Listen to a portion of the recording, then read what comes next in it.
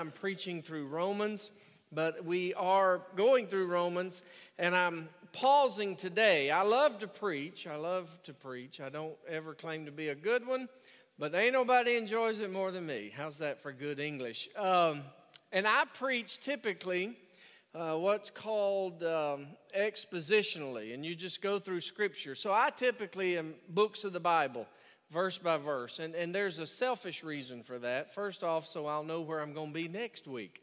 I would hate to be this afternoon struggling to know what I'm going to preach next week. So it helps me. But then also I believe that's the way to cover the whole counsel of God. And so sometimes you'll come to issues that need a little bit more attention. I believe Scripture will cover every topic eventually, and we'll get there. So this week is that, but it does deal with a mature topic. So if you weren't here last week, you would not know that. We sent out emails, hopefully, to our kids' families this week. The topic today is relevant, but it's of a mature nature. So if you're here with small kids, you may just want to be aware of that, and we can help you with nursery if that is a need, because the topic today is homosexuality. That has moved to the forefront of our culture, and we have seen how attitudes have changed. Now, I'm going to say something that is not scientific. It is Jamie's opinion. But as I just observe, I think those that are 30, 35, and older probably have an opinion and approach this topic from a different place than those that are younger. When I talk to young people these days, this topic is not looked at the same as it was when I was their age. And so attitudes change. Society, I would say, has changed. I don't know that we are changing. I believe it has changed. And that has come through a variety of means. Entertainment has played a huge role in changing American ideas on this particular issue. And so whether that's music and TV or movies, but also it has come through politics. It has come through the court system. And so to the degree that this is now seen as normal, and it's something that culture is telling the church, you need to change, you need to adjust, you need to accept. Thus, my desire to try to faithfully deal with this. We know laws change. You all are aware of this, but I'll remind you that it was June the 26th of 2015 that the U.S. Supreme Court handed down the rule that state bans on same-sex marriage and on recognizing same-sex marriages duly performed in other jurisdictions are unconstitutional under the due process and equal protection clauses of the 14th Amendment to the U.S. Constitution. There was a day when the state of Alabama held that same-sex marriage was wrong, but other states did not hold that same view. So in 2015, our Supreme Court handed down the rule, and now there's universal acceptance of something like that. That was 2015. Just this week, there have been some fascinating things happen in our country that relate to this issue. I'm not making a political statement, but the Democratic candidate for president, Beto O'Rourke, was asked directly this week, do you believe that churches and charities and universities that do not affirm same-sex marriage should lose their tax-free status? And without reservation, he said yes. Now, I feel like I read, though I cannot stake my life or reputation on my memory, I think I heard that was the first time that had been stated so clearly by a major candidate for U.S. president. To say that churches, which we are one, charities, which are Christian charities, regardless of what type of work they do, and all Christian universities, that if they no longer or will not affirm same-sex marriage, they would lose their tax-free status. That's a big change. Now, also the Supreme Court this week heard arguments from two cases related to these topics. You can look that up and see what both of them were, but let me just address one because it relates to the transgender issue. A funeral home in Michigan hired a gentleman to work in the funeral home. There was an understanding that men dress as men, women dress as women. He left on vacation 1 week as a male and returned identifying as a female with the intention of having sex reassignment surgery, but in the meantime, his intention was to dress as he preferred. This created conflict. And so this funeral home in Michigan fired him, and that case has made its way to the Supreme Court. Life after life after life is being affected. Our lives are being affected. Our families, our schools, our communities. So why would I address this topic? Well, for that very reason. I know and have friends who are homosexual. Some are in relationships. I know some that are not in a relationship but struggle with same-sex attraction. I know families that have been affected by this issue. You know families that have been affected by this issue. So today, I address this with fear and trembling, but I do so faithfully. And let me clarify, I do not fear what the Word says. I do not fear what I believe to be true, and I know, however, the heaviness of sin. And so the fear and the trembling comes that regardless of what some people may think, I really am a warm and fuzzy guy. And it hurts me when people hurt.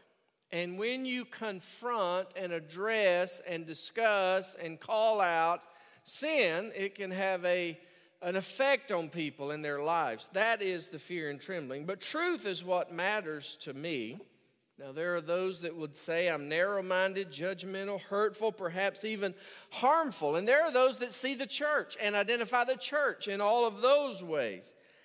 But I believe I have a responsibility, and I know I have a desire to honestly understand what God's Word says. And I have a little sticky note on one of my computer monitors that says, clearly explain, faithfully proclaim. I believe that's what my calling is. And so that is the effort I undertake today, to be faithful to God and His Word, because as you know, opinions change. Opinions change among politicians. We have seen politicians on the national scene who were for this, against this, for this again. We see attitudes change among judges.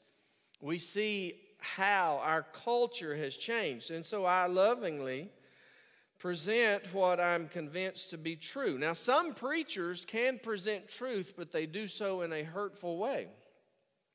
A friend of mine sent me a sermon on this topic, and I could not listen to more than 5 minutes of that sermon because that pastor was preaching truth, but he was doing so in such a hurtful way. It just hurt my heart, and I could no longer listen to that. Some pastors avoid this issue and other controversial issues. Some pastors interpret Scripture based on what society wants.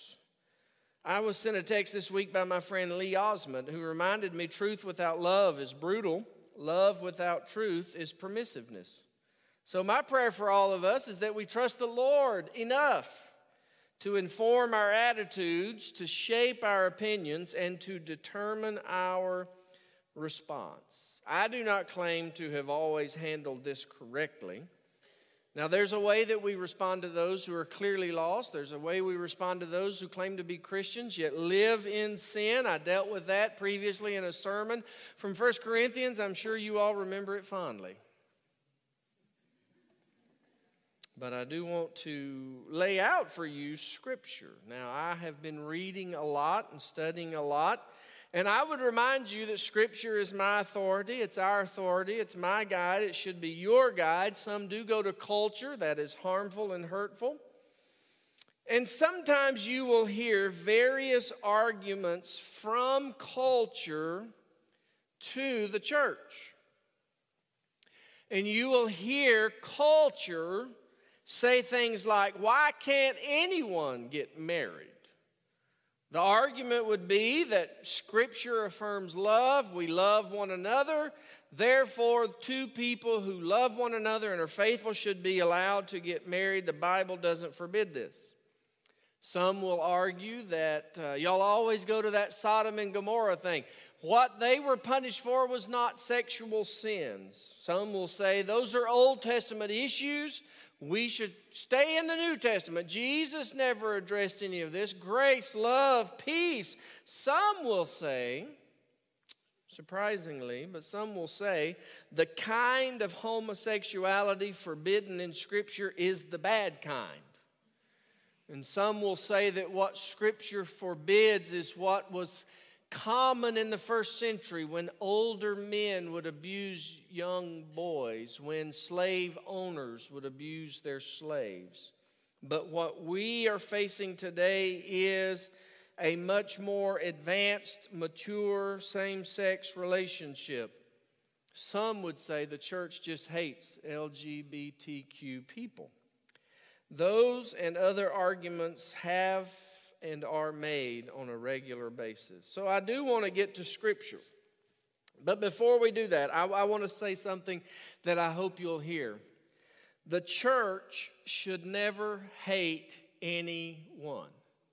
That is contrary to the gospel. It's contrary to the belief and the understanding and the proclamation that God has created everyone, and as such, everyone has value and worth and is cherished and respected. So every person should be loved and respected. And I pray that is the case, because Jesus and hate simply do not go together. But we speak not of persons, but of sins. Now here's the dilemma. This particular sin is no longer identified as a sin. People are beginning to identify as that particular sin.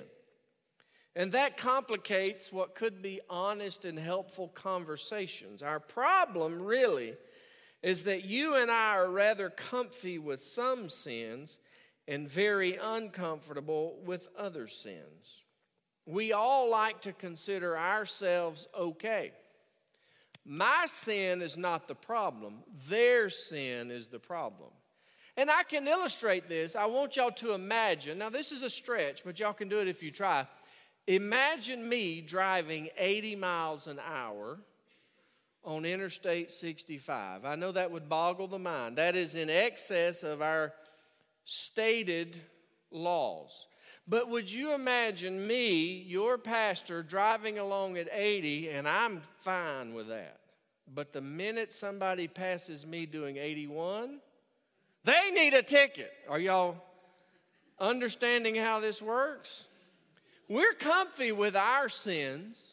It's their sins that are problem. And Jesus knew this was a struggle that we would have, because he addressed, don't worry about the speck in your brother's eye. Worry about the plank that's in your own eye. So here's the issue with this sin. When you consider the sin lists in Scripture, we have our favorite sins to preach against, to rail against, to condemn, and we have our favorite sins to accept. We often fail acknowledging sin is sin is sin is sin. And all sin is ugly to God. The Jewish rabbis said there were 613 laws in the Torah. 365 of them, one for every day of the year, were sins that we hear, thou shalt not. Jesus preached against a number of things, and when you look at Jesus' preaching, you will find that he preached against murder and adultery and divorce and the breaking of oaths, but he also preached against our worrying, and he preached against us judging others. Paul wrote about sexual immorality in broad terms, but he also listed in his sin list hatred and jealousy and selfish ambition and drunkenness and thieves and slanderers and gossipers.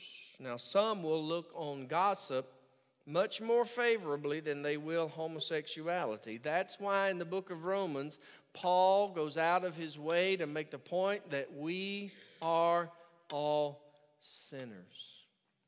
And we all deserve punishment. We're all deserving of hell.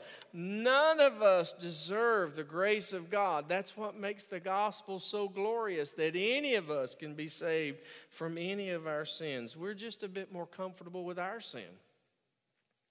And so Romans calls homosexuality unnatural. And so by way of explanation, let me just say that for those of us that don't struggle with that sin, have never struggled with that sin, it has no appeal to us as other sins do. It has become easy to hold that sin in a separate category, but it doesn't belong there. Sin is sin is sin. We're all loved by the Lord. So, to Scripture. I'll not answer every question. I'll not cover every topic. I'll not be able to give you a defense for every argument you'll ever hear. But before you leave today, I want you to hear relevant Scripture to the topic. So Genesis chapter 1 is where we begin. The creation story is the foundation of everything, and it is certainly the foundation for this particular issue. Genesis chapter 1. Beginning at verse 27, the Bible says, "So God created man in his own image. In the image of God he created him. Male and female he created them. And God blessed them, and God said to them, 'Be fruitful and multiply and fill the earth and subdue it, and have dominion over the fish of the sea and over the birds of the heavens and over every living thing that moves on the earth.'" Then we go to Genesis 2. Beginning at verse 22, and the Bible says, "And the rib that the Lord God had taken from the man, he made into a woman and brought her to the man. Then the man said, 'This at last is bone of my bones and flesh of my flesh. She shall be called woman, because she was taken out of man. Therefore, a man shall leave his father and his mother and hold fast to his wife, and they shall become one flesh. And the man and his wife were both naked and were not ashamed.'" This is the foundation. Now, some would argue today that what Scripture describes in Genesis is a committed covenant relationship. And there is a crowd that would argue any two people should be allowed to be in a covenant marriage, whether that person is male and male, female and female. And they try to argue that Genesis actually fits in a committed homosexual relationship, but that's not the case. Because in creation, man and woman are similar, but they are different. They are close, but they are distinct. The woman, we know, was not an animal. That's who Adam had been dealing with for so long. He had named all of them, and so then along comes woman. She was like him in that she was human, but very different in that she was not a man, she was a woman. And let me just gently remind you that that distinction especially is on a slippery slope in our culture. Some of the cases that are before the courts today deal with this issue. In our culture, we are on the verge of potentially losing the distinction of the sexes. So we need to be aware of this. This is why, and I mean this respectfully, and I don't mean this argumentatively, but by way of explanation, that's why some men who identify as women are being permitted to compete in female sports. And they are dominating those sports. And you say, well, that's not an issue. Friend, I want to tell you, that's an issue.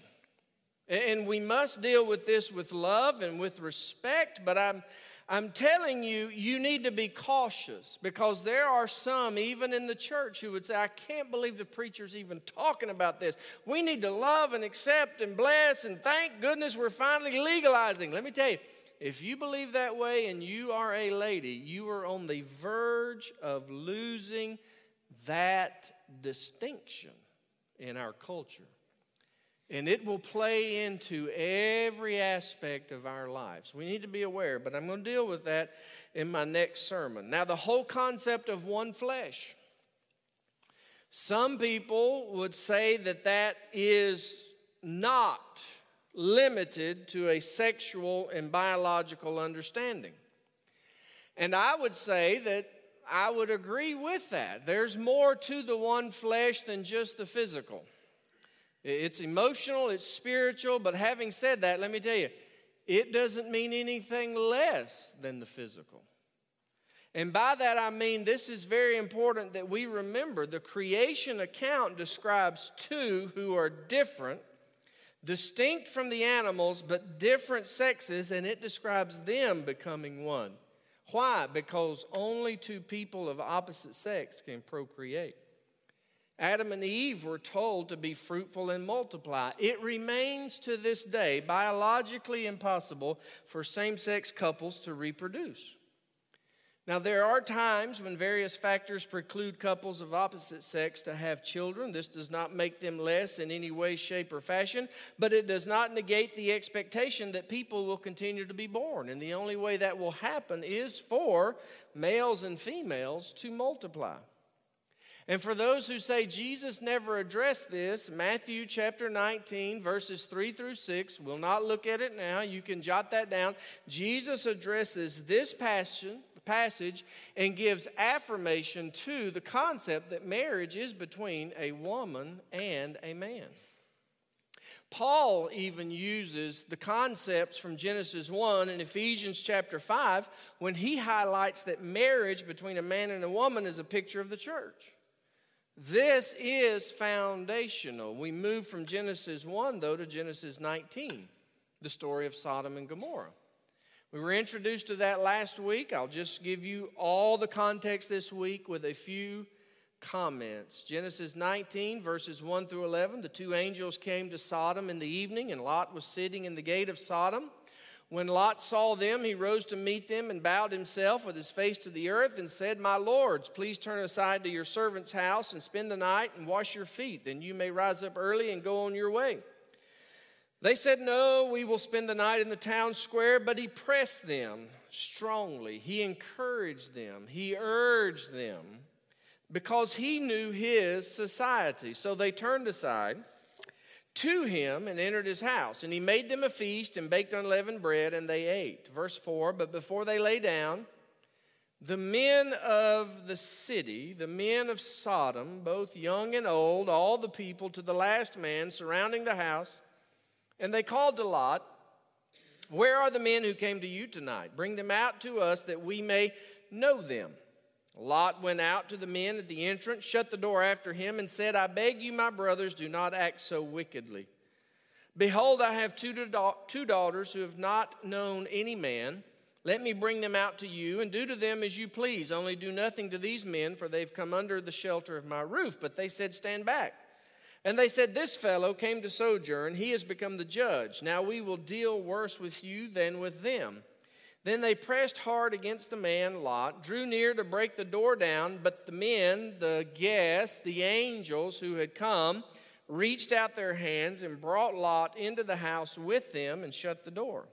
And they struck with blindness the men who were at the entrance of the house, both small and great, so that they wore themselves out groping for the door. Now, the reason I bring this passage to your attention today is because there are people who will say that what is described in that passage is not homosexual activity. There are some who say the word to know can mean something less than sexual activity, and that also is true. But in this context, it is abundantly clear that they did not have the idea of sitting down together having coffee. It says, all the men of the city, young and old. It describes a growing level of violence as they sought to have access to the men who were in the house. The thing that makes it even more clear is the fact that Lot offered his daughters, who he says have not known men. They were virgins. He offered them to these men, and they refused because they wanted to know the men that were in the house. It is unlikely that other things were in mind because of those reasons. And when you get to the New Testament, Jude, verse 7, clarifies it by saying, just as Sodom and Gomorrah and the surrounding cities, which likewise indulged in sexual immorality and pursued unnatural desire, serve as an example by undergoing a punishment of eternal fire. So the New Testament makes comments to the Old Testament story, and here is the difficult reality for some, but homosexual activity has resulted in God's judgment because God takes sexual sin very seriously. Move quickly with me to Leviticus. Leviticus chapter 18 and chapter 20, 2 verses to look at today. Leviticus 18:22 says, "You shall not lie with a male as with a woman. It is an abomination." Leviticus 20 verse 13 says, "If a man lies with a male as with a woman, both of them have committed an abomination. They shall surely be put to death. Their blood is upon them." Now, I give you those two verses. They're just examples taken out of the law that God gave to his children Israel because he wanted his people to be holy as he is holy. That's the New Testament expectation for you and for me, that we would be holy as God is holy. But here's the thing. In the law, there were a number of sexual sins that were forbidden. It included adultery, homosexuality, incest, and bestiality.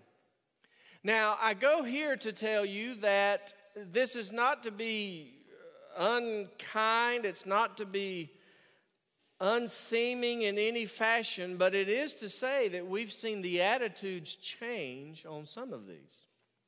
Long gone are the days when adultery was shamed publicly. Now we're living in a day where homosexuality is accepted. And many people criticize preachers like me from even raising this issue. But I tell you, if we allow this continual decline, will our attitudes change on these other things? And some will say, well, that will never happen. Well, there was a day when people said homosexuality would never be accepted. And so what is next? Would incest then be acceptable? Would bestiality then be acceptable? We have seen the change, not in God's word, but in our attitudes. So it's a slippery slope. Romans chapter 1 is the passage that many people often will go to, and we looked at that last week. Romans chapter 1, some would say, was a criticism of excessive sexual activity. Others would say that what Paul was preaching against was pedastry, where an older man would abuse a younger boy, where slave owners would abuse their slaves. But the argument made in Scripture in Romans chapter 1 is very clear, and it is that homosexual activity is wrong, and that is the passage where it is called unnatural. It was not a condemnation of a specific person. It was not a condemnation of the amount of sexual activity. It was not the condemnation of anything other than the activity of homosexuality. Let me take you to 1 Corinthians chapter 6. Again, I've preached this before. I'm sure it's fresh on your minds. But 1 Corinthians chapter 6 verse 9 says, "Or do you not know that the unrighteous will not inherit the kingdom of God? Do not be deceived. Neither the sexually immoral, nor idolaters, nor adulterers, nor men who practice homosexuality, nor thieves, nor the greedy, nor drunkards, nor revilers, nor swindlers will inherit the kingdom of God." You've heard this sin list before. I bring it to your attention so that we would not overlook what he said. Do not be deceived.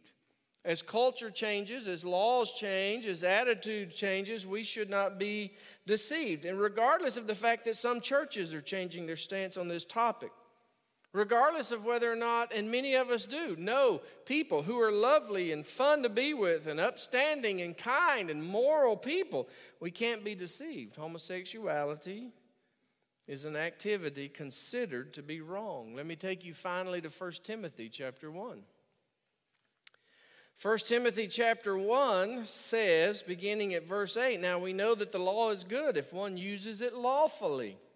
Understand this, that the law is not laid down for the just, but for the lawless and disobedient, for the ungodly and sinners, for the unholy and profane, for those who strike their fathers and mothers, for murderers, the sexually immoral, men who practice homosexuality, enslavers, liars, perjurers, whatever else is contrary to sound doctrine in accordance with the gospel of the glory of the blessed God with which I have been entrusted. This passage, like 1 Corinthians, uses broad terms.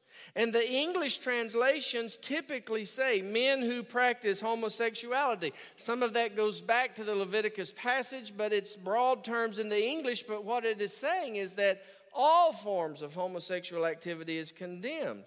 But would you also notice with me that in this list is also liars who are lumped together with murderers and homosexuals? Here is the bottom line on Scripture and this topic. Nowhere in the Bible is homosexuality affirmed. Scripture never affirms homosexuality. So why, again, would I even come to this point and bring it up? I think it's important for us to know what Scripture says. I hope that will help us get to the place where we know what we believe. Because as society continues to change, we've got to know how to live our faith in a culture that is rapidly changing. Now let me say this and say it lovingly and gently for everyone to hear. Homosexuality is a genuine concern. There are people that struggle with this particular sin. They're my friends and your friends, co-workers, classmates, family members that struggle with this sin. This whole issue is gaining more attention with the transgender issues. And I want to say to you, those individuals struggle. The issues are real. The treatment of this topic is serious on a national level with the media, the legal, and the political world. And that's the world in which you and I are called to live, but not just live. We are called to love, to share our faith, to live out our faith in this changing culture. How? Well, I'll just tell you that's my next sermon. But I'll also affirm for you we've not always gotten things right. And we probably deserve, let me rephrase that, we deserve some criticism that we receive. There are people who will look at us and say, well, why don't you preach against gluttony? And I'd say, because I'm fat and I like to eat. Because that's my sin. And that's been the issue. We've been comfortable with our sin while condemning their sin. God help us. There was a day when churches in this state, perhaps even in this community, affirmed slavery. There was a day when the Christian churches of the South affirmed discrimination. Friend, I want to tell you, we haven't always gotten it right. But I want to end on a little bit more hopeful note. Go back to the 1 Corinthians passage with me in verse 9, chapter 6, verse 9. We just read this, so if you feel like you've heard it before, it's because you've heard it before. Do you not know, he said to that church, that the unrighteous will not inherit the kingdom of God?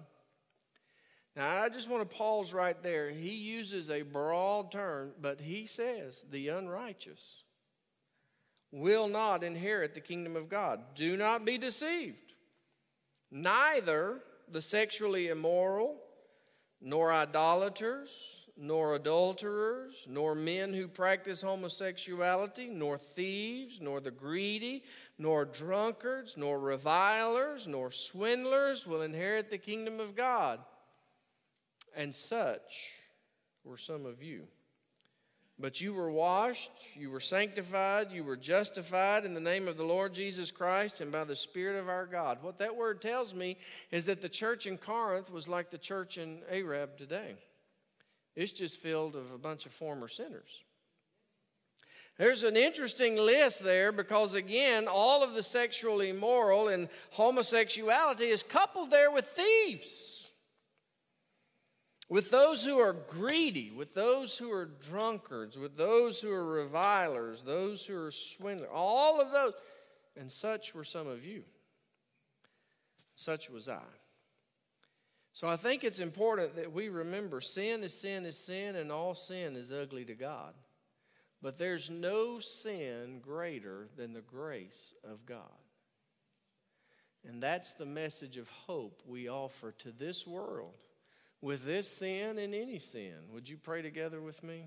Today, Lord, we're thankful for your grace, which is all sufficient.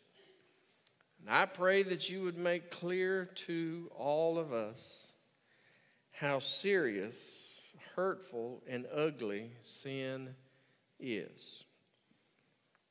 Lord, I pray you would also give us a clear understanding of your grace and mercy and love. Help us to know how to handle the issue of sin, specifically the issue of homosexuality, and how we offer the love that you extend. God, I pray you'd give us a heart of compassion, a heart of love, a heart of concern, and Father, you'd find us faithful, sharing the glorious gospel that's available to everyone. It's in Jesus' name I pray. Amen.